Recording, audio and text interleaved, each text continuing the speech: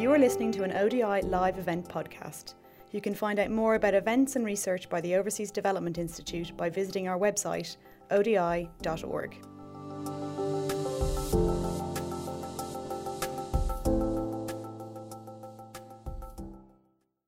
So, warm welcome to everyone to ODI. This is part of our In Conversation series. So we've got those of you in the room, so very warm welcome to you, but we've also got an online audience. I'm told there's 200 people online also listening in, so that's a welcome to you, those of you who are online.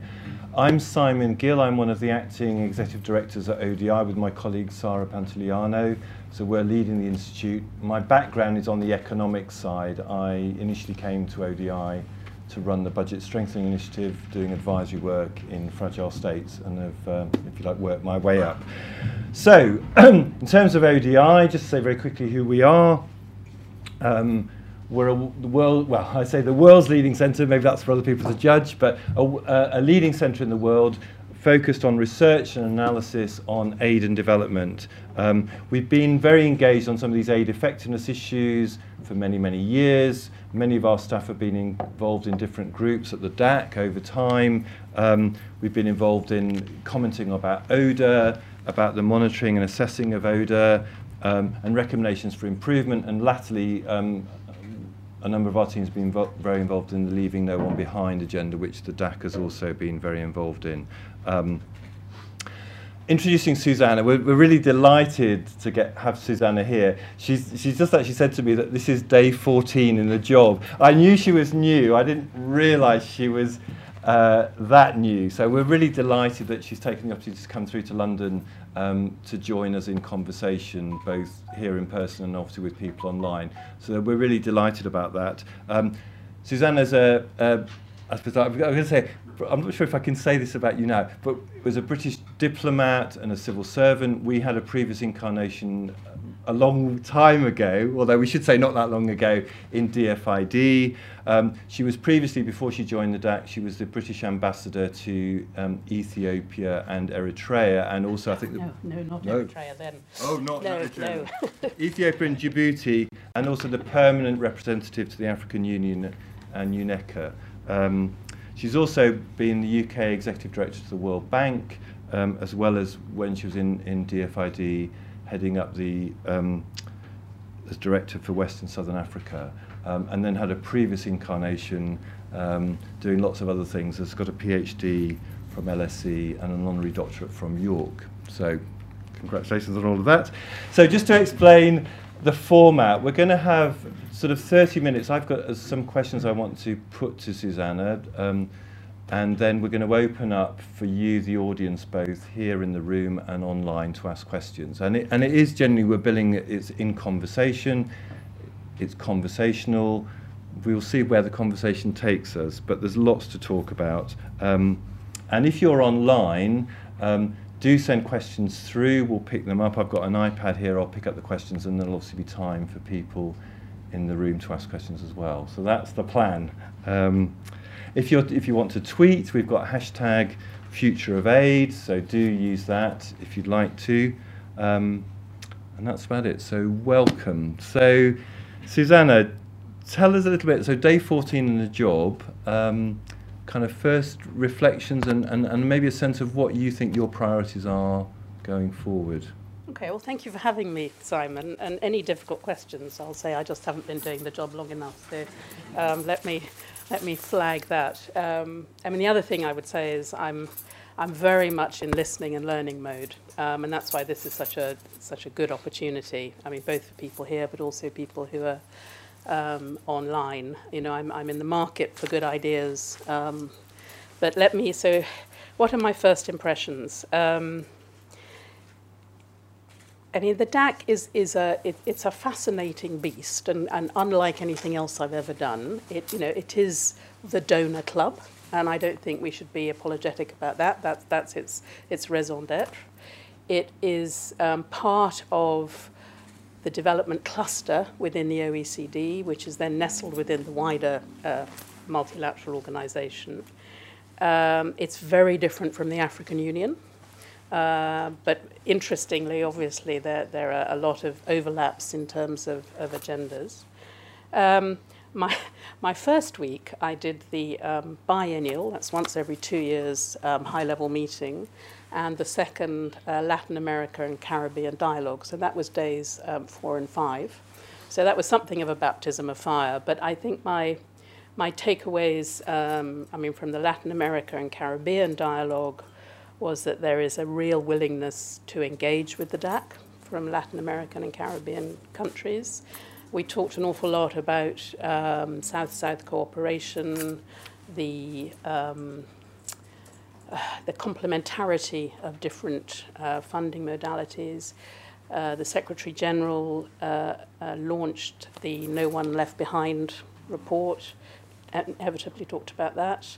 And then the high-level meeting, I'm sure we'll come on to some of the specifics, but one of the most important things for me was approving the recommendation on the development, humanitarian, and conflict nexus, which is a certain sort of elegant circularity to it, as I, very early on in my career, worked in the humanitarian field for Save the Children, and did a lot of work on linking relief and development. And then when I was at DFID, wrote the first paper on security and development.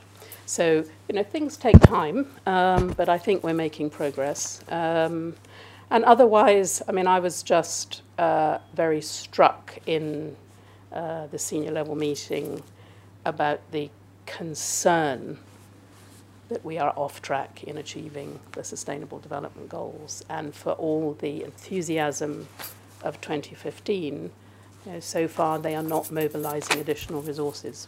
So even though ODA is more or less flat, there is this terrifying figure that foreign direct investment has gone down by about 30%. Okay, this is going to be an interesting conversation. I think I should be disciplined myself. Just on what you said, I've got 3 things in my head, so let me just bounce them back at you and you can pick up on them. I'm interested in, because we've got, obviously one of the things that ODI does a lot on is the humanitarian work, and Sarah leads that. So it'd be interesting just to pick up your highlights from that high-level meeting and what you think is significant coming out of that. I think, let me just hit you with 3 things, and then, so that was one thing. The other thing, I was just interested in your comment about Latin America and the Caribbean, and I suppose one of the things that came out, I think it was the high-level panel on DAC reform, was how the DAC, although I think you're right, you're obviously right, it's a donor club, but how you're going to engage with Southern partners. How do you think you could do that differently? And then obviously maybe we'll come back later on the off-track, the SDG thing, and leaving no one behind, and the relevance of that. But I don't know if you want to pick any of those threads. Let's start with the humanitarian development recommendation. A DAC recommendation is a sort of legal mandate to allow the DAC to hold its members to account, to improve. It's the sort of stuff that ODI has been writing about for decades. To make sure that humanitarian and development interventions are properly coordinated, don't have a cliff edge, are greater than the sum of their parts. Now, there's nothing that the DAC as such can do to deliver that on the ground. That's for the operational agencies. What we can do, both in peer reviews and in meetings and other statistical work, is to make sure that our members deliver on it. So it's about accountability, it's about transparency, and I hope more and more it'll be about sharing best practice, but critically in this very difficult space about being quite honest about what doesn't work terribly well. The other piece is how we try and tackle another terrifying statistic, which is somewhere between a quarter and a third of official development assistance going on humanitarian. And as we know, every euro that goes on humanitarian relief doesn't go on development. So we've got to find a way of, again, discussing and incentivizing our members and our partners to get much, much better at conflict prevention. Yeah. So it's, I mean, I'd be very interested to hear what your thinking of it is, because it, having just come from Ethiopia, which has every year has a structural food crisis, plus, this year conflict, periodic drought. I mean, it is absorbing huge amounts of resource, huge amounts of money that I would much rather was spent on development. But the climate change and demographic pressures and just so many people trying to survive on rain-fed agriculture means that we're not out of the woods yet. Okay, we'll come back to that. But just on the other point about Southern Voice and so just I suppose the worry is, I suppose, you have a donor club and the donor club does what it thinks best. And how are you going to get more voice, more transparency, more engagement? Or is that necessary? It's definitely necessary. I mean, I think it's work in progress, Simon, to be honest. I mean, on transparency, I think the fact that, we have the peer reviews, that we collect the data, that we publish it, I think we're not doing badly. I know, some civil society organisations would like access to my inbox. It's not that exciting, to be honest. It is a bureaucracy and a multilateral, and there are member states who have particular positions. So I think we're not doing badly on transparency. We are, I think, doing well with Arab world donors, and I think, the Latin America and Caribbean was obviously my first one, but there was a definite willingness to continue the process and to continue the engagement. I don't think that the DAC has to replicate what's happening already around the world. So part of my job, I think, is to get out there to existing fora elsewhere and spread the word of the DAC. So, I'll be going to Buenos Aires in 10 days' time to the BUPA Plus 40 event on South-South cooperation. I don't think we should, do exactly the same at the DAC. Civil society organisations, my predecessor put a huge amount of effort into getting more civil society engagement. I spent the afternoon before my 2 days of meetings with civil society. They attended both meetings, and they spoke a lot in the sessions. I don't think either I or they think it's ideal yet, but it's certainly opening up the space. One of the questions that I had was, what do we mean by civil society? And to be honest, those who want to engage most with the DAC are those who are in the business of either development advocacy or delivery or both. And I think if one were to ask the question of our recipients, they might have a rather different interpretation of civil society. For example, the media or some of the more political organisations. So that's something I'd sort of push back to them. I think. And it would be a sort of general comment. I also said to them, I'm very keen to deepen the dialogue, to make it more regular, but on the condition that civil society organisations seek to become part of the solution to these enormous challenges that we're facing collectively. Yes, they have to hold me and the DAC to account, but it's so easy to criticise, and it's much, much harder to say, we think if you did this, it would make a difference. So I think, that for me is fairly near the top of the agenda. Can I ask you that, just actually building on that, because we touched on this before, so for ODI, which is, our strapline is, evidence, ideas, change, that's what we want to do. And I think there are many NGOs sitting in the room who are about policy influence. So how do we influence people like you, or influence not necessarily you personally, but what should we be doing better? What would be our most useful contribution if we want to shape the future of aid, if we want to shape a better world? What should we be doing? Is it just burying you in 100-page reports? Is that the answer? Not that, please. No, I've got plenty of those on my desk already. I think it's, it's engagement. It's this sort of thing. It's really help. And I will take as much from this, if not more, as I will give. I'm very keen actually to get more speakers to come to the DAC to talk about particular things, because our membership, some of them are development specialists, others aren't. I think communicating I know we're all sort of down to 140 something characters, but very few people have time to read reports like that. So the more that there can be products that busy bureaucrats can digest.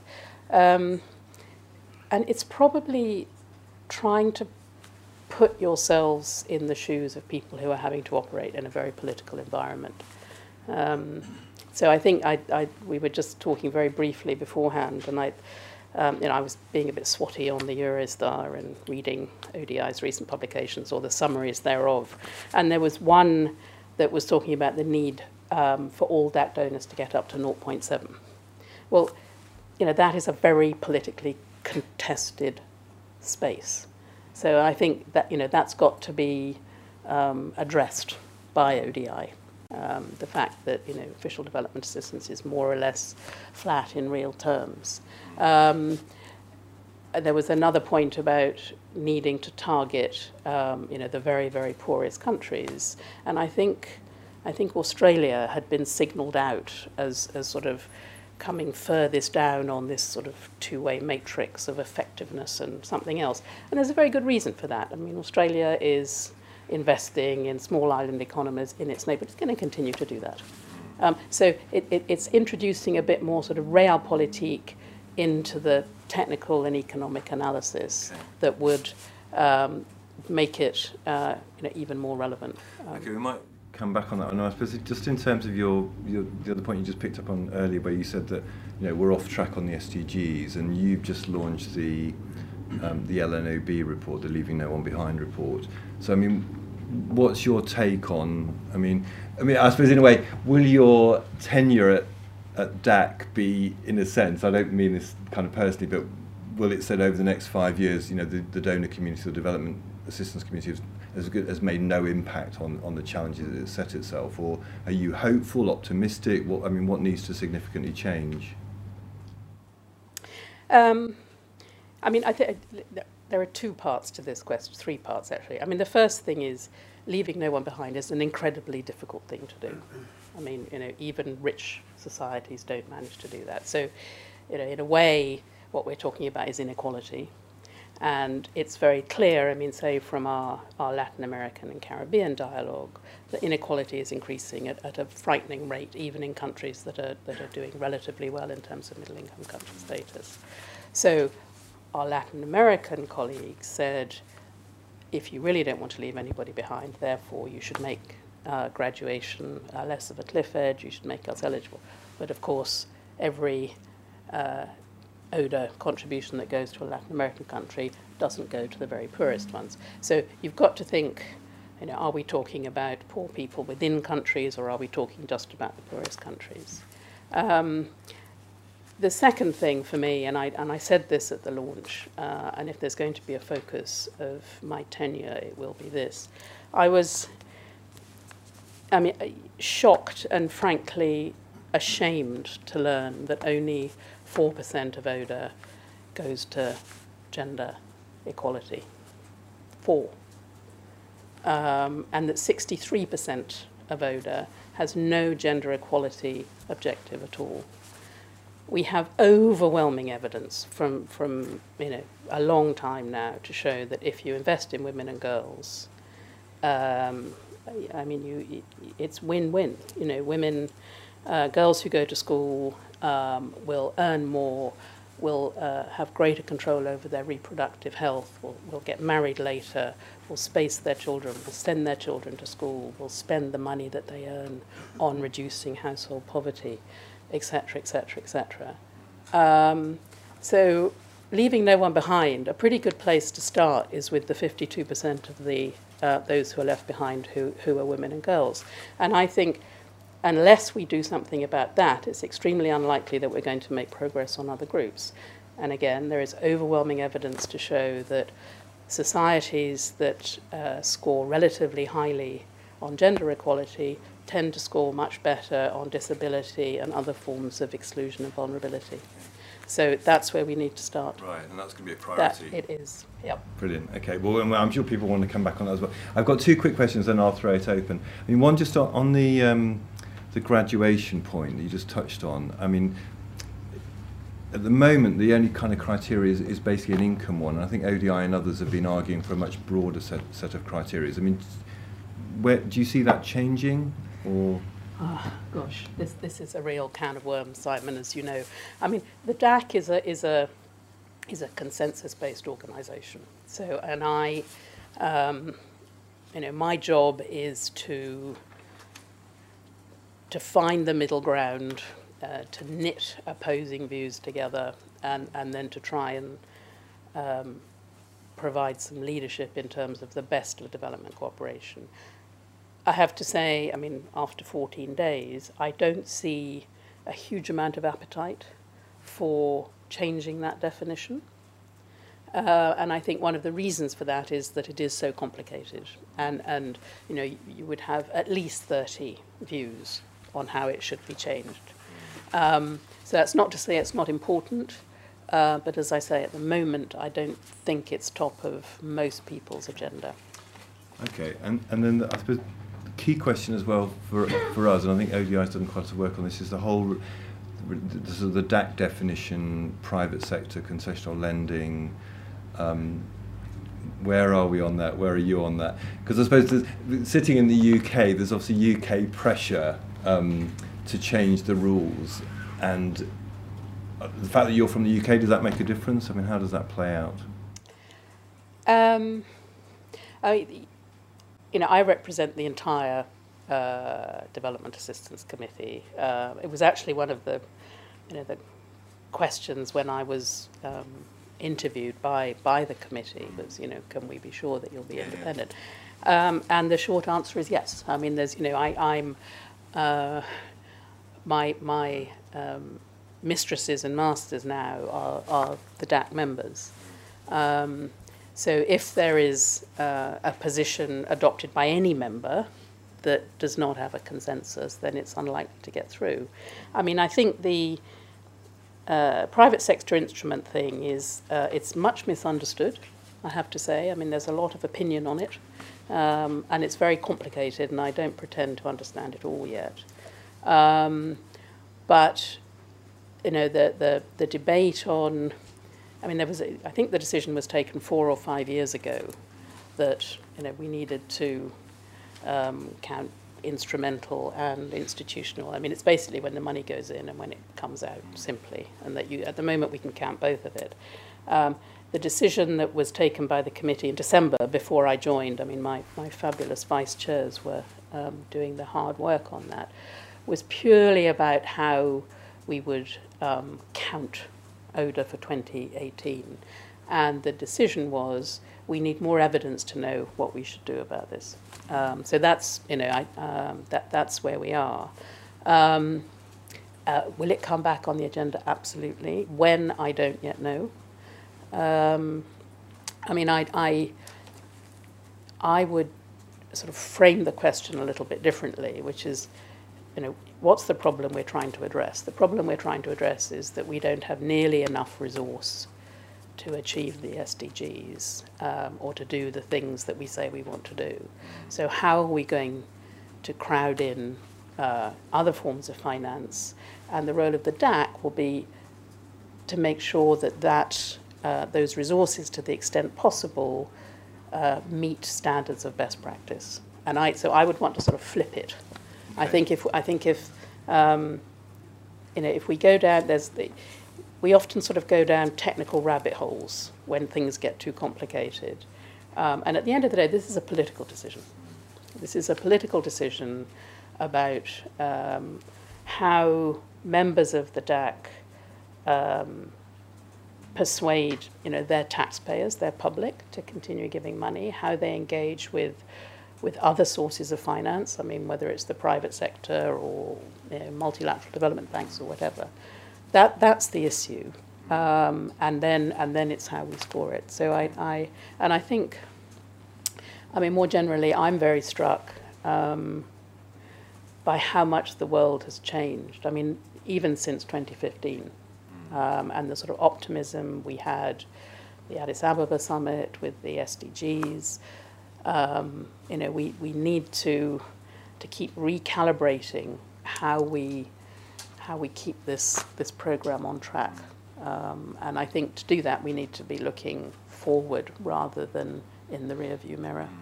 Okay, that's helpful. Actually, we've got an interesting report coming out about blended instruments just about to issue, which hopefully will contribute to that debate. So that would be good. I think I'm going to open it up actually now. I'll pick up questions online, but just maybe while I just get my technology sorted out. Any questions in the room? I'm going to go to the lady there, and then I'll go to... Oh, lots of questions. I'll go to you first, then I'll go to this other lady here, then to Gideon, and then I'll pick up... I think we've got mics roving round. If you could speak into the mic. If you could also actually say, you know, who you are and maybe which organisation you're from, that would be really helpful. Sure, of course. Thank you. I'm Harpinder Kolakot. I'm the Executive Director of Development Initiatives. And this is a very timely and pertinent discussion. One of the things I wanted to pick up on that you mentioned was around what is the appetite of the DAC members with regards to actually improving their targeting of the ODA as well, particularly with regards to women and girls? As you've mentioned, it's an important agenda. There's strong evidence with regards to the impact it has on wider development outcomes. So what's the appetite there? But also to target much more specifically poorer people in poorer countries where resources are low. Again, we have to be very clear that ODA is not an infinite resource. It has particular purposes. It has areas where it's going to be much more effective. What is the appetite there of the donors to actually think much more strategically and evidence-based on what works where and how ODA can be directed into those places? Great question. Well, we're going to take a few. Do you take a few? We'll take three. Is that all right? Yeah. And then we'll come back. That'd be fantastic. Sorry. And yes, please. I think there's a microphone just behind you. Thank you. Thank you for your very informative presentation and questions already. So I just did my PhD with IDS. My research area focused on evaluation, especially development evaluation. And also I'm Chinese, so my questions relate to these two areas. So firstly, in terms of China as an emerging donor, so what's the strategic kind of direction in terms of involving or engage China as emerging donor? That's the first question. Second question relates to my own research area in terms of evaluation. Because last year I was following up the discussion with independent evaluation groups, evaluation unit. Caroline Heider, she's updating the evaluation criteria by OECD. So I want to know the current status in terms of the updating of evaluation criteria. That's my two questions. Thank you. And Gideon, just behind. Yeah, thank you. Gideon Rabinowitz from Oxfam GB. Firstly, just to welcome the progress that has been made on CSO dialogue. I've got colleagues in Paris who've been working around that and have seen some very welcome progress, so that is great, and we take on board the challenge that you've thrown our way. My question is, questions are around the ODA definition. I think one of the biggest concerns of NGOs has been the lack or the limits of evidence that have been brought to bear in that debate. It's been a very political discussion with very limited evidence around what type of reforms the definition actually will help and are actually going to incentivise the right development practice that we need. So it'd be interesting to know what plans the DAC has to, number one, generate evidence more broadly around this question of how appropriate the definition is, but also look at the changes that have been made recently and whether the sort of the right incentives have emerged from those changes. And then related to that, I think another concern of ours is that the definition agenda, and I suppose I'm sort of doing this myself, has dominated the discussions in the DAC. So if we want to get more progress on things like Leave No One Behind, we need to find a way to sort of structure and make more periodical the discussions around definitions. If we had reviews with evidence every 3, 4, 5 years, and we made it a a more structured dialogue, it wouldn't necessarily dominate the agenda in the way that it is now, where constantly new questions are being brought to bear on the definition in a way that is in some ways dominating the debate and leaving limited space for issues like gender and leave no one behind. So, can I just be clear what you mean by definition? You're talking about what's eligible. What's eligible and what activities are eligible to be reported as IDEA. Okay, thanks. Let's just pick up on those three because they're all chunky. There's more questions are. I know in the room, but and I've got some online as well. So, Suzanne, do you want to? Okay, I mean, look, I don't think I'm going to be able to give you, full answers because I just haven't been there long enough. But I'll do my best and invite me back again in a year, and I'll do better. We'll diarise it in. Hopin, the appetite of DAC members to improve targeting, on women, on the poor. I mean, I think the only thing I can say there is that in the senior level meeting, there was a lot of agreement on the need to do more on women in particular. To be honest, I think it's, how much you focus on the very poorest places, it depends, is the short answer. And there's a lot of evidence in our reports and I'm sure yours that shows. Countries have different priorities. And as we were saying earlier, I mean, do you focus on the very poorest countries or do you focus on very poor people within countries? So there isn't an easy answer to that. And as I said earlier, any changes on this is a negotiation. But that's why I think focusing on women and girls is so important because, one, because it works, and also it then allows countries that have different policy priorities to be able to maintain those policy priorities, but nevertheless to make progress on leaving no one behind. Great question on China. My personal view is that China is such an important player in development assistance, particularly in Africa, that nobody who is serious about development can not engage with China. There is at present quite a lot of technical engagement. In the development centre in particular, and it is sort of under discussion as to precisely what the DAC should do. You will be more aware than anyone, that there are obviously sort of sensitivities and issues. But I think as a community, if we don't get serious about engaging with China, we will be judged very harshly in 10 or 20 years' time. I'm afraid I don't. When you say evaluation criteria, you're talking about peer reviews or more generally?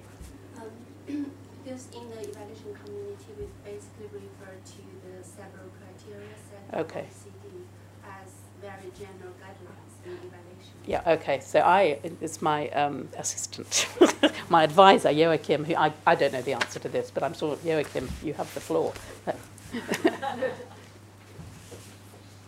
So it's been prepared in the network of evaluators, the evaluation network, and then it will be brought to the DAC, and the aim is to have a decision during the fall. So it'll be first discussed, and then so that's the time frame for the evaluation criteria. I haven't got to the autumn diary yet, I'm afraid, but I will make a note. Gideon, Oxfam.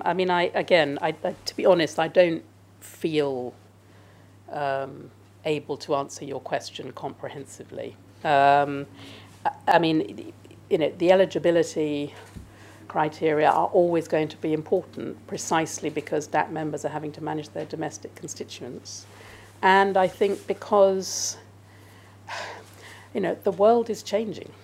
The world is changing very, very fast. If I think of what developing countries want now, certainly if you spoke to where I've just come from, and I think much of East Africa, it's jobs, jobs, jobs. And I think it's very easy for us to forget that all those children who were alive because of the progress that was made on achieving the Millennium Development Goals are now in their late teens and early 20s.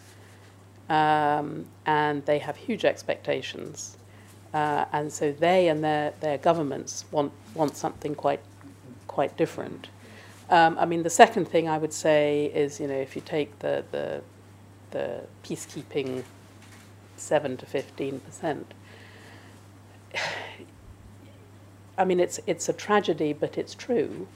It is very, very difficult to make progress on any sustainable development outcomes unless peace breaks out. And, you know, all the data shows that extreme poverty is going to be concentrated in conflict-affected places. And I think, I mean, the DAC has to address that question. Now, I'm afraid I have not read yet the mountains of reports about the data and the evidence. I mean, Joachim probably has, if you want to add something. So I don't know, but I'm sure it's in there somewhere. But it's really tricky, this how you strike the right balance between preserving the integrity of ODA, and ODA is a very, very special kind of resource. And, you know, the sort of Heineken resource, if you like, that reaches all those people that other resources don't, versus the reality on the ground. And, you know, I've just spent 3.5 years in the Horn of Africa. I mean, it is, you know, it is conflict and climate change and bad governments that are holding back the Somalias of the world, the South Sudans. I mean, we've spent so much trying to make a country like South Sudan succeed. Unless we get the conflict sorted out and the stealing from its people, I mean, we can't do anything else, you know. So I think we've got to, it's not simply a question of, I sometimes get asked about, you know, is ODA being diluted? Is it being polluted? And you sort of say, well, let's really ask citizens in those countries what they need and what they think. And I mean, just looping back to your earlier question about engagement, I mean, you know, we're a donor club, but I think we need to listen much more to the voices of people in those countries, because sadly, you know, their governments don't necessarily represent them.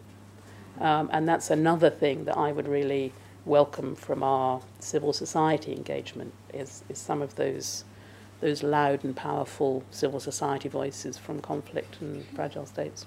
Actually, I'll come back to people in the room. Nice comment, actually, somebody from World Vision has commented, actually, Susanna, they're picking up your point about gender equality and their research. I think she's saying the low level of UK aid going to SDG 16.2, ending violence against children. And actually her question is, do you see a role that DAC could have in aligning monitoring of ODA with SDG goals? I mean, and actually particularly what you said about gender, I mean, is there a way in which the actual monitoring framework could be? Ooh, gosh, you're getting... I know, it's a bit technical. It is a bit technical. Give me time. I mean, you know, there is some monitoring. I don't think it's completely aligned yet. I don't know. Joachim, is that something that has been discussed at length and dismissed, or... No. I mean, maybe the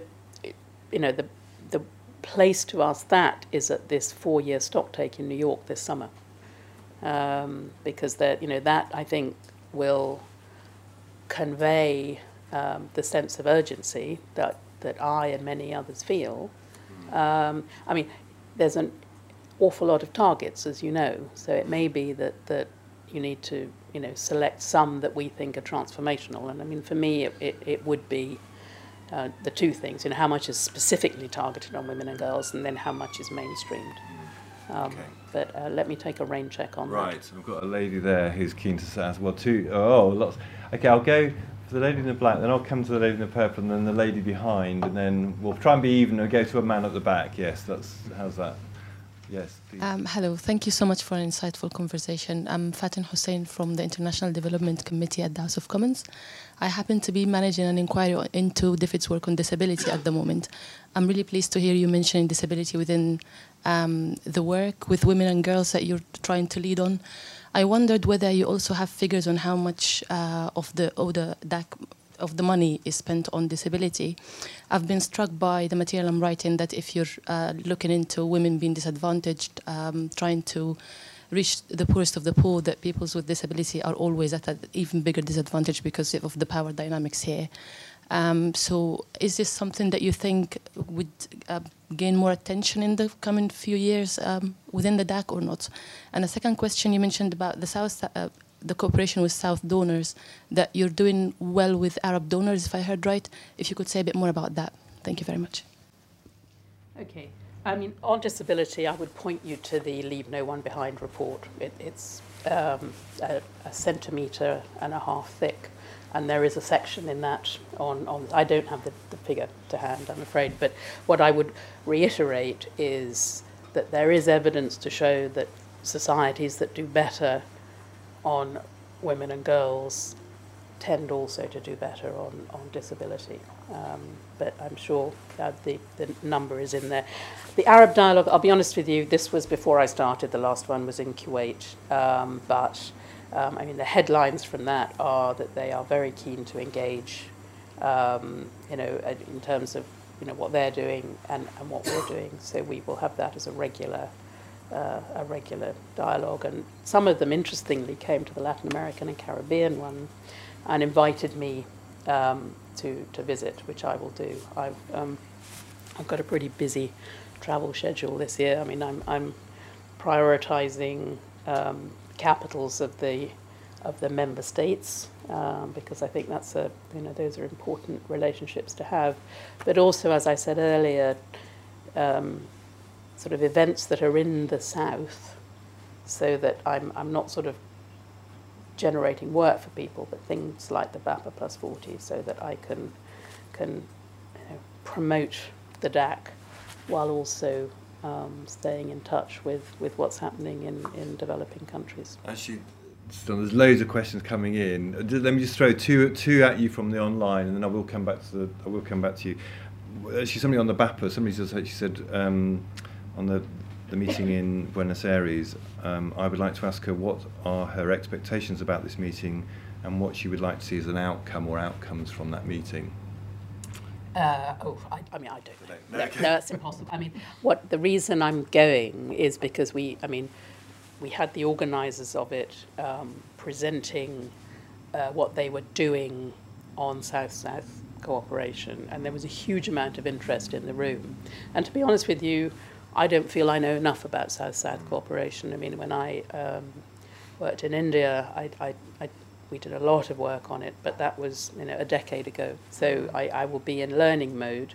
I think it's also, again, I think it sends an important signal that as the incoming DAC chair, I'm not just going to sit in Paris or London, or that I do want to go and learn from what developing countries are doing. Another question's coming about, you mentioned, touched on the issue about China, but people, and obviously you'll pick up with Brazil, but somebody's made a point about engagement with the BRICS more generally, and that's, which you kind of touched on. So let me move on to the lady there, and then the lady on the behind.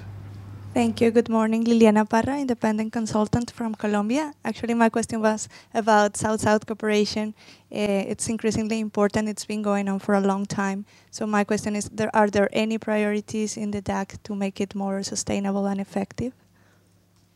So I think there's a lot of interest in it, but not much understanding. And that's another reason for me going. But I think the fact that, we had a session, was sort of a couple of hours devoted to sort of Latin American and Caribbean countries sharing their experiences, shows that there is interest, but I say not a huge amount.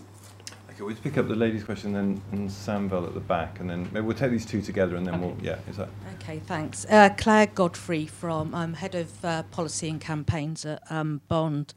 And I wanted to ask, do you think DAC donors are doing enough to leverage public finance, particularly compared to private finance? And do you think the DAC could do more to insensitise that and ensure that public finance is targeted towards the SDGs? And just a quick comment on civil society. I think civil society is a counterbalance to the state. and the state and government's responsible for human rights obligations. And so, therefore, I think there's always going to be a built-in necessary antagonism there. So I think we need to take that account and to not blur the lines too much. But that said, I do agree that we need to work together practically. But I just wanted to make that highlight that difference. Great. And Samba, right at the back, actually. Oh, good. Thanks. Thank you. I'm a public finance consultant. I was in Uganda recently doing evaluation of development partnership of National Development Plan. The issues you have mentioned or initiatives you have mentioned came across during the meetings, including humanitarian development, private sector financing, engagement with non-traditional donors, China, etc., etc. My question is, what do you think, how much of these issues needs to be taken at the central level versus at the fields level?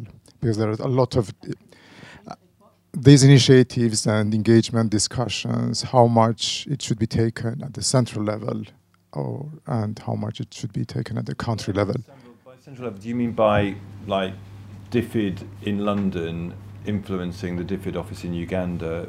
Is that, or are you talking about donors on the ground in Kampala? Because there are development partnership on the ground, and sometimes this development partnership is coordinated by the government. So how much do you think you can take at the DAC level, and how much this needs to be taken at the country levels? Okay. So Claire Bond, I mean, CSO, of course. I mean, that's kind of says it in the title, but I still think, it's a little like when we talk about the private sector. I don't think it's not a competition, and there is a way of, these problems are so complicated and so difficult that what I would like to see is some, putting our heads together to try and come up with some innovative thinking. But no, and I mean, look, we're very happy to be held to account. But I want some good ideas. I need some help, to be honest. Public finance. Are you talking about domestic resource mobilisation in recipient countries? Broadly, yes. Yeah, and there's coherence there with international public finance and flows. Absolutely central, and something that, I mean, there's a lot of very interesting work going on in the OECD more widely about this, but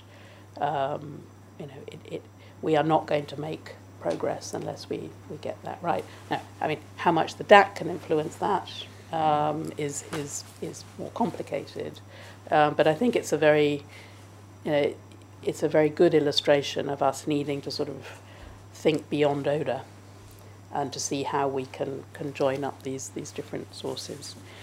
I'm not sure if I've understood your question, but it would seem to me that this is not country level or DAC. It's actually the development agencies or country level.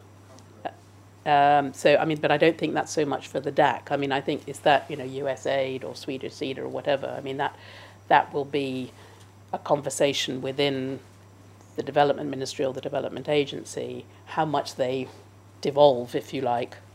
But I think for the DAC, I think we're operating at a slightly more sort of strategic level, probably. I'm not sure I understood your question. Please come back if I didn't. In general, regarding the blended financing, humanitarian development, private sector, how much of these discussions needs to be happen at the central level versus at the local level? The same in regard to engagement with non-traditional development partners, for instance, China and others, when there's a lot of assistance coming from them at the country level. Is the answer. Because, one of the things that, I think that the DAC needs more of is more evidence of what's happening on the ground, what's working and what isn't. I think one of the useful things the DAC does is to, if you like, pool all that expertise, bring in people, from developing countries, but also specialists to have the conversation. And I hope very much one of the things that we can build on is making sure there's more of an iteration between the sort of rather high-level conversations we have and what this actually feels like. Actually, it was just a nice plug for an ODI publication here, because we did some work called The Age of Choice. One of the case studies was on Uganda, looking at actually the choice that the government of Uganda has in terms of financing from different sources, both conventional donors and new sources, and that is a useful contribution. And actually, and as I said, we've got some interesting work coming out on blended finance. So I think there was a question from Sam. Can I ask a question? Yeah. Okay, yeah, go on. Yes, why not? Because I mean, actually, one of the things that's worrying me is the whole development effectiveness agenda. So we talk a lot about development effectiveness and this GPDC. Yeah. We talk a lot about impact, and I mean, my sense is that we're not making very much progress, to be honest. And I think that's partly to do with domestic issues in DAC member countries. The zeitgeist is challenging and it's changed. It's partly to do with, I think, development effectiveness. It's talking to the conoscenti, but it's not talking to the wider world. I don't know whether it was because we set ourselves too much of a challenge, but I mean, my question to you is, what do I do about it? Okay. And have you got any, I'm sure you've got something I can read, Simon, that anybody I should talk to. No. It's a good challenge to us. We won't just bury you in paper. So I've got Sam, and then I'll come to Sarah, and I've got some other comments online as well. So Sam, did you? So, and also just for those of you in the room and online, so Susanna's in the market for ideas on development, how to stimulate or reinvigorate the development effectiveness debate. So answers on a postcard. Yeah, and I mean, is development effectiveness the same as impact? Has impact overtaken development effectiveness? Is it? Okay, yeah. So hopefully we get some ideas back as well. But Sam, you go. Good afternoon. I'm Sam. I'm a senior research fellow, and I've been working on this blended finance issue. So I'll be just brief. It's really a plea, actually, and a plug. Firstly, on the ODA modernisation, you've recognised it, and we know it's very complex. It's gone down a technical rabbit hole as such, and you've highlighted the need really to kind of strip it back to the problem that we need to address, and in that light, the need for evidence. So in that light, I'm looking forward to sharing with you a report coming out, which is looking actually at leverage ratios in countries, country income categories and sectors, etc., to kind of try and calibrate, this discussion. So hopefully it can help you there. And in that sense, you also mentioned about trying to get more engagement with the DAC and outside kind of speakers and experts. So hopefully we'd like to speak to you about that. But in the meantime, I think it's a plea for transparency. You said that the DAC was doing rather well. And I would question that when it comes to the recent reform, particularly with respect to private sector instruments. And without getting too technical, and it is your second week in the job, there has been a whole level of transparency which has been removed, for example, by the ability of donors, for example, the UK, to report the 3.5 billion capitalisation as ODA. And for researchers, for example, or the taxpayer, they need to then go to the CDC kind of database and etc. So I think you get. So the idea is more transparency, but also it's very difficult. For example, on the recent reform, there's communication on how certain things are treated, and then there's silence on other things. So I think kind of just a plea to kind of be more transparent. We recognise that there are challenges, but I think if there's more transparency, we can kind of try and understand actually what's going on. Thank you. Okay, thank you. That's a really good challenge. I mean, let me take that away. I mean, I'm not into the detail enough on specifically on that one. And look, I mean, something that will give us some evidence about leverage ratios is critically important, because I must confess, we also go, blended finance, as if we all know exactly what it means, and it is the leverage ratios that really make a difference. So I look forward to it. Maybe you'll come and brief the committee. But we are civilians, remember, so you have to... We'll get her to talk in, very broad language, not just very technical, and we'll buy her a ticket on the Eurostar, that's for sure. Sarah. Thanks, Simon. I'm Sarah Pantuliana, Acting Executive Director to the ODI with Simon. Thank you, Susanna, for being here and for such an engaging conversation. It's very timely because he also chimes with a lot of thinking on these issues. We continue to have at ODI. I want to go back to the beginning of the conversation and the perennial debate on humanitarian development and now peace nexus. And you're right that it takes a long time to make to advance on this agenda, but we have been going at it for 30 years or more, and sometimes I kind of think we see this reinvention of the labels. We started with the continuum, we went to the contiguum, linking relief and rehabilitation and development, and then early recovery, resilience, you name it, and now we have the nexus. And there is a danger that we just slightly reframe the discussion, but we actually don't really make serious advancement on the agenda. I mean, I really welcome, I read very carefully the recommendations of the high-level panel, particularly when it comes to the joint analysis and the country-based joint analysis, which is a prerequisite. But we've done a lot of work on this at ODI, on this agenda for a long time, and quite frankly, until the structures, the incentives, and the culture change, I think these risk remaining at best an ambition and worse an enduring frustration for all of us that work on this agenda. So it would be really good to carry on the discussion about what we can really do and help you do to achieve some tangible change during your tenure on this agenda. Great. I've got some. Susan, do you want to just pick up on that? Yeah, I mean, look. Sadly, Sarah, there are no silver bullets on this, and what we managed to do with the recommendation last week was just one little brick in the wall. But it's only as good as, as you say, the agency is concerned. It's only as good as their willingness to change, and I do think it's very cultural. Very, very cultural. And I mean, having worked on both sides, I understand the ethnography of both villages. And what I find, sort of worrying, quite exhausting, is actually how little it's changed. Because we know it has to. And even when you have, more or less permanent crises, it still doesn't really change. So I don't know what we do about that, whether we, it is incentives, but I think it's having different sorts of conversations, getting people in the room. But, unfortunately, I mean, we know that the resource competition is driving an awful lot of this. I've got a question from Brussels. The DAC has made great progress on formal tying of aid, or probably I assume progress on untying. Yeah, I think that's what I mean. Current research shows that informal tying remains high as a consequence of procurement policies. Any kind of these are very specific ones. Yeah. Any comments on that? And I've got two others which are quite specific as well. There's a morning greeting from Canada just come in, which is very nice.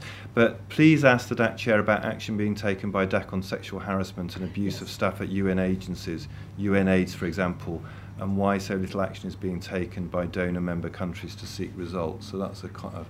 So how about those two? For starters? So look, untying, I agree. And I think we need to sort of keep the conversation going. But it definitely is the case. I don't have any detail. So on sexual harassment, I'm not going to talk about specific agencies, but we did have I think a very, very important discussion about this at our senior level meeting.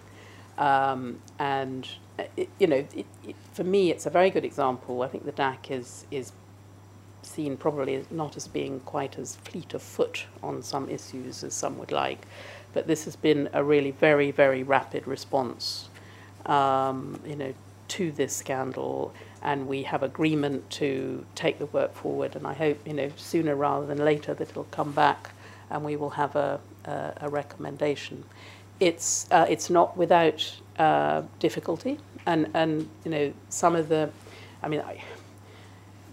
there was overwhelming support for the need to do something. I think where the meeting raised some questions was that we need to be really careful we do not create a structure or a framework that we then can't deliver against. And you know, this is particularly true with some of third-party operators. So again, I mean, I think, you know, the DAC as the sort of rule setter, what we need to do is to say, this is what we think best practice looks like. Ideally, you know, get it into the mandate, but then it is up to the agencies concerned to, again, and it comes back to culture, to change the culture. I mean, this, you know, this is about everybody.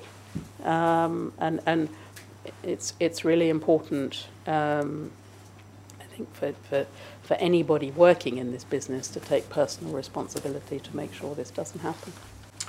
Okay, I've got any other questions in the room? Marcus, yeah, and then I'll come to Adrian, and then I've got I've got a couple more online as well, actually, at the moment. So those of you online, keep sending the questions in. We are getting through them, so we won't ignore you. But Marcus, you go. Hi, Marcus Cox here from Agulhas Applied Knowledge, and I work with the UK's Independent Commission for Aid Impact.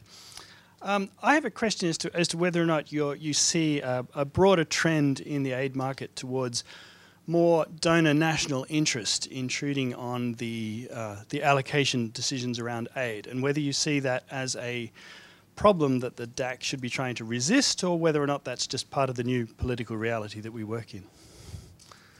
Yes, I bumped into Alison Evans at the DAC last week. She and I are old colleagues. What's your start date? You mean for... Yeah. Well, Agulhas have been involved with ICAI... Yeah, no, but I mean, what's your start date for... For this trend? Yes.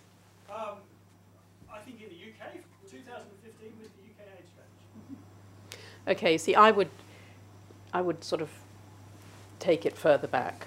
I mean, I think there was you know, a golden decade, if you like, that was approximately sort of, you know, 97, 98 till the financial crash, and it may not have been as apparent in all countries, but things have changed fundamentally, and I think that is due to lots of things. I mean, one is that in many of the donor countries, you know, austerity is biting. You know, people feel that resources should be being spent on you know, poverty at home and one thing and another. I think that, I mean, it loops back to my development effectiveness question, is I think there is growing skepticism in some quarters that, you know, does this really work? Are we getting value for money? And I think some of the optimism of that golden decade was a little misplaced, to be honest. I mean, I do think there was a sort of feeling if we could, you know, we just get these economies growing, everything will be fine. And we didn't factor in the governance challenges, and we didn't factor in the conflict. We certainly didn't factor in demographic pressure, jobless growth. So I think there's a sort of been a coming together of a whole series of things that has meant that, you know, our task is much more difficult. But you know, that's I enjoy a challenge, and I don't think we should give up. I think we do need to be realistic and honest, and one of the things that I'm very struck by is how polarized the debate has become. You know, so you're either for development assistance or against. And you know, the truth lies somewhere in the middle, actually. And I think that's another role that the DAC can play. I mean, I think we need a much stronger, fresher, more modern brand and message. And I don't think that message should be you know, too reluctant to say we've got some real problems here. And these are the things, you know, we'll probably learn more from what's not working than what is. And I mean, one of the issues that came up in this meeting was, you know, what do you do? I mean, particularly in fragile and conflict-affected states, but not exclusively, where there are governments that are really not very interested in poverty reduction. I mean, it's not a rhetorical question, you know. So I think countries, I mean, it was something that our Latin American colleagues answered is, asked was, they sometimes feel as if success is penalised. That if you do manage to get your income levels up, that's the moment when the resources stop flowing. So, it's much that there's a lot of grey that I think we need to spend more time on, to be honest. No, I mean, we've got we've actually done a lot of work, advisory work and other work, humanitarian work in South Sudan, and actually we did a lot of work in terms of getting. This was in the Ministry of Finance, getting actually the Ministry of Finance accounts and reports online, which actually don't make happy reading, but in a way there were people in the Ministry of Finance who were keen to do that. So with support from outside, they were able to do that, and that's not made the situation any better in one sense, but it has made it more transparent. So I think there are things at different levels you can do. I've got actually I've got an online question. I think there's several questions about corruption in general. What is the DAC doing on corruption? But I'll just leave that just hanging and just pull in the question from Adrian, and then maybe you can come back on that one as well. Thank you. Hello, Susanna. Adrian Hewitt, ODI. I'd like to ask you how confident you are of keeping the Americans on board during your term. You mentioned that the DAC and presumably the OECD itself is a multilateral institution in your opening remarks.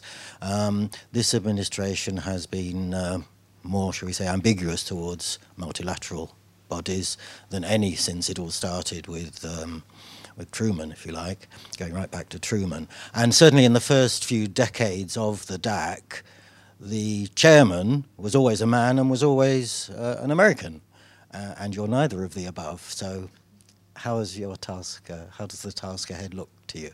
Thank you. I mean, look, it is my job to keep all members on board. And I think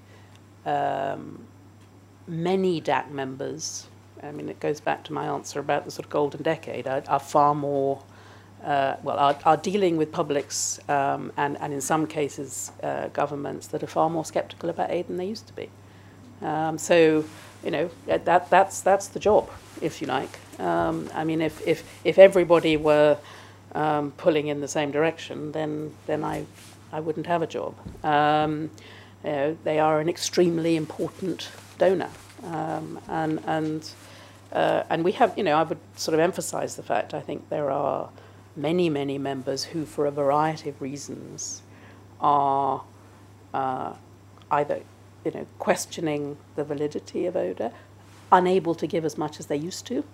I'm thinking some countries, others who are spending it on particular things rather than others. But I mean, it is there are a very broad set of political views. I mean, I think, Adrian, your question sort of goes to the heart of my job, which is essentially it's a diplomatic and a political job. It's not a technical one, and that is really important.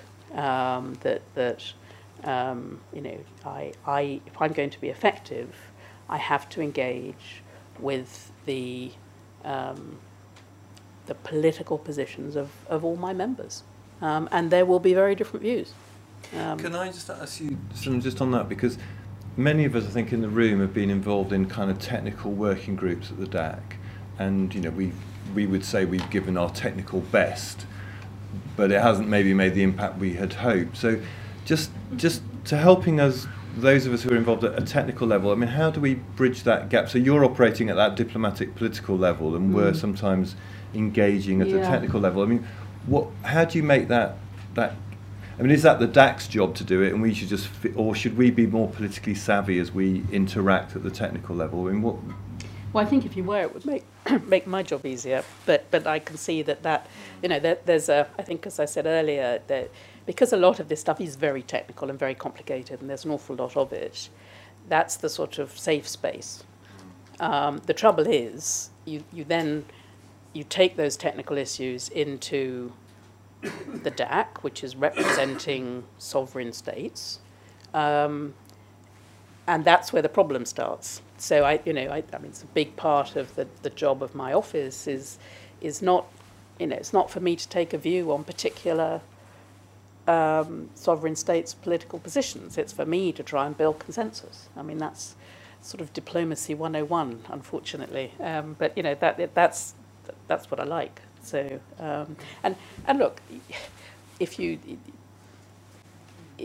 would, if you had a crystal ball, I mean, the political consensus about aid is going to continue to change. So, I mean, one question I'm often asked is, is reform, DAC reform, institutional reform done? Is ODA modernisation finished?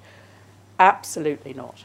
I mean, you, if the DAC doesn't keep changing and responding to the changing realpolitik of its members, then it's not going to be relevant. Okay, now I've got to pin you down on anti-corruption. Yeah, so, I mean, I think collectively we're worried about it. What are we doing, Joachim? There's actually a recommendation. Okay. Sorry, yeah, but Joachim, go.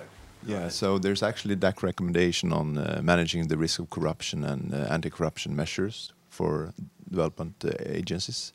So it's followed up through the peer review instrument, but also through special reporting.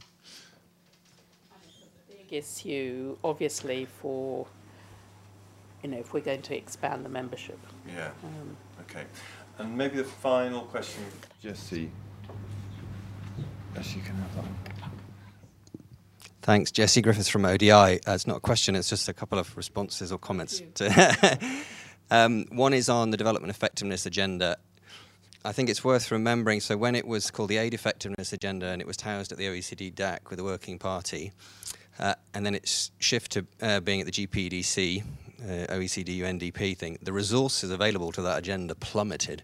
So I think doing all you can to persuade your members to re-resource that agenda would be a really important thing to do. Second point about this discussion about the national interest, we've got a great new product coming out in the next couple of weeks called a Principled Aid Index, and that's an attempt to reframe the discussion and to say that actually using aid to help development, end poverty, have a stable, secure world is in our long-term national interest. And if we divert aid to, for example, the question about tying aid, to subsidise a few of our companies for our short-term gain, we actually undermine our own national interest. So I think redefining that debate is really important. Thank you very much. I will read that with interest. So on development effectiveness, I'm delighted Switzerland has taken over the chair, and we've got a lot of GPDC meetings coming up. But I mean, I think, to be honest, Jesse, resources and sort of results, impact tend to go together. So I think we've got ourselves into a bit of a vicious circle here, that the resources are not going into it because people are not convinced that this is delivering enough.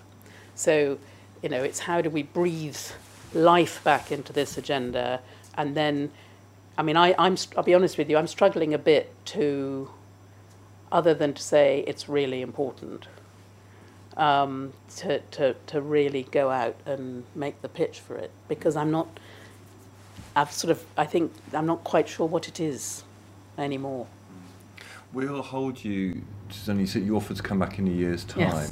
Yes. I think the challenge for us in ODI, and maybe a broader group of people in the room, is how do we customise the work we do in a way that's really helpful for you and others, and I think that's a challenge I take back. The other question I wanted to ask you, which is kind of more like a gentle last question, but I know we've got people in the room who are doing PhDs, the lady who asked the question as well, and you did a PhD at LSE, and you've had an illustrious career in international development. Hopefully the best is still yet to come.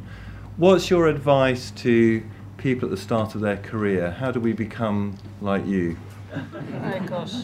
Well, what would you advise? First thing is don't have a plan, because I never did.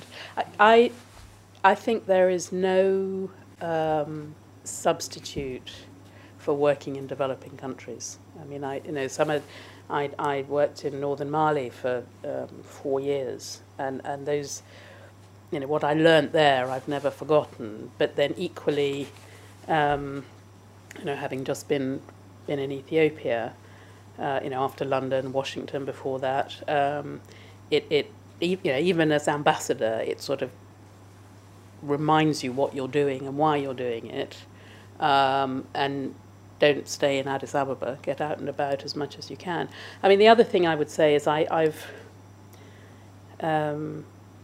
worked in lots of different bits of the system, and before this job, maybe most recently, as you know, in the Foreign Office. That I think if you've got to be able to come at it from all sides. And if I were starting out now, I think in the future people are going to have to be as comfortable working in the diplomatic space as in the development space, as in the financing space. You know, some would argue in the security space. And the most effective operators are, you don't have to be expert in all of them, but you're comfortable in all of them.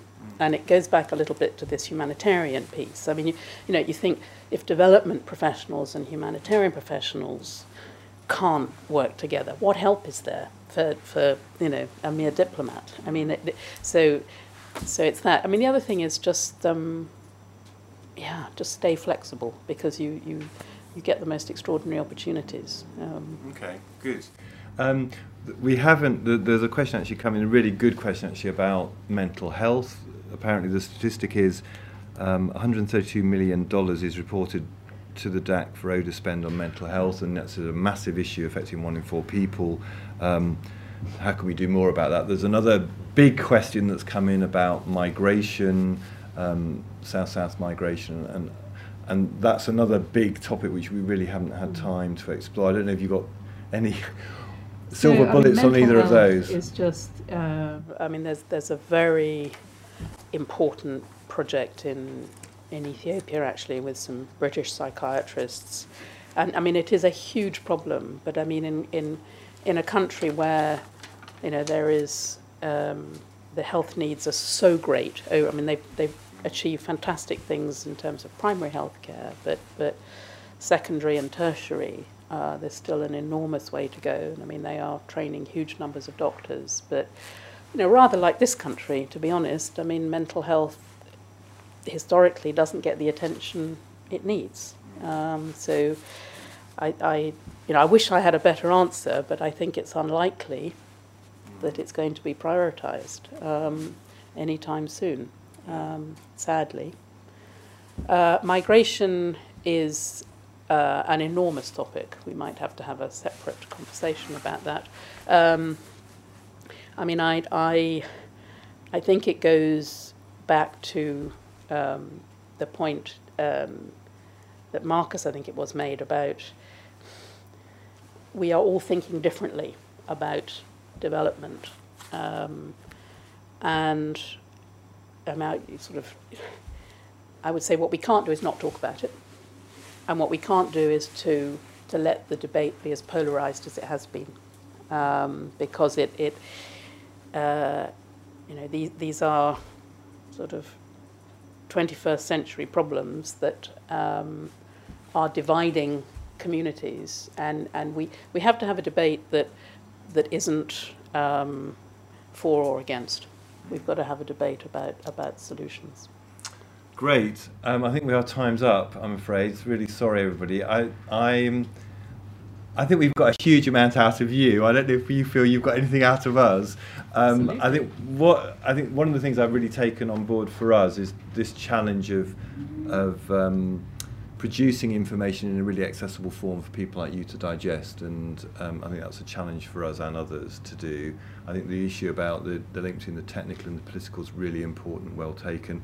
And thank you for answering questions on China, humanitarian development, mental health, migration, gender. Great to have that plug, particularly on that. We've got another event tomorrow on International Women's Day, but it's great to have that, the importance of gender and working with girls and young people. And hopefully those of you who are younger, we're called born earlier is the phrase we use now. We're born earlier.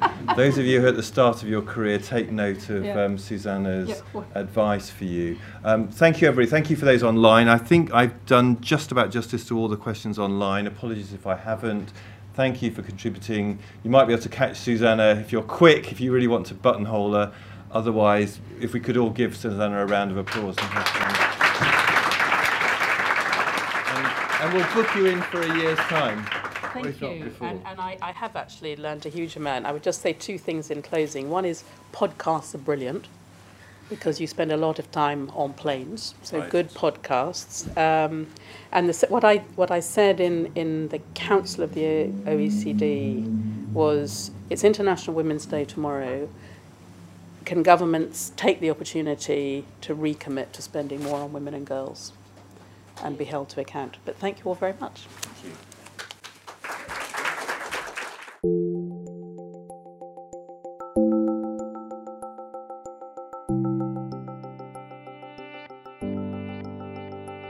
Thank you for listening. For more ODI live event podcasts, find us on SoundCloud or subscribe to the Overseas Development Institute podcasts via iTunes.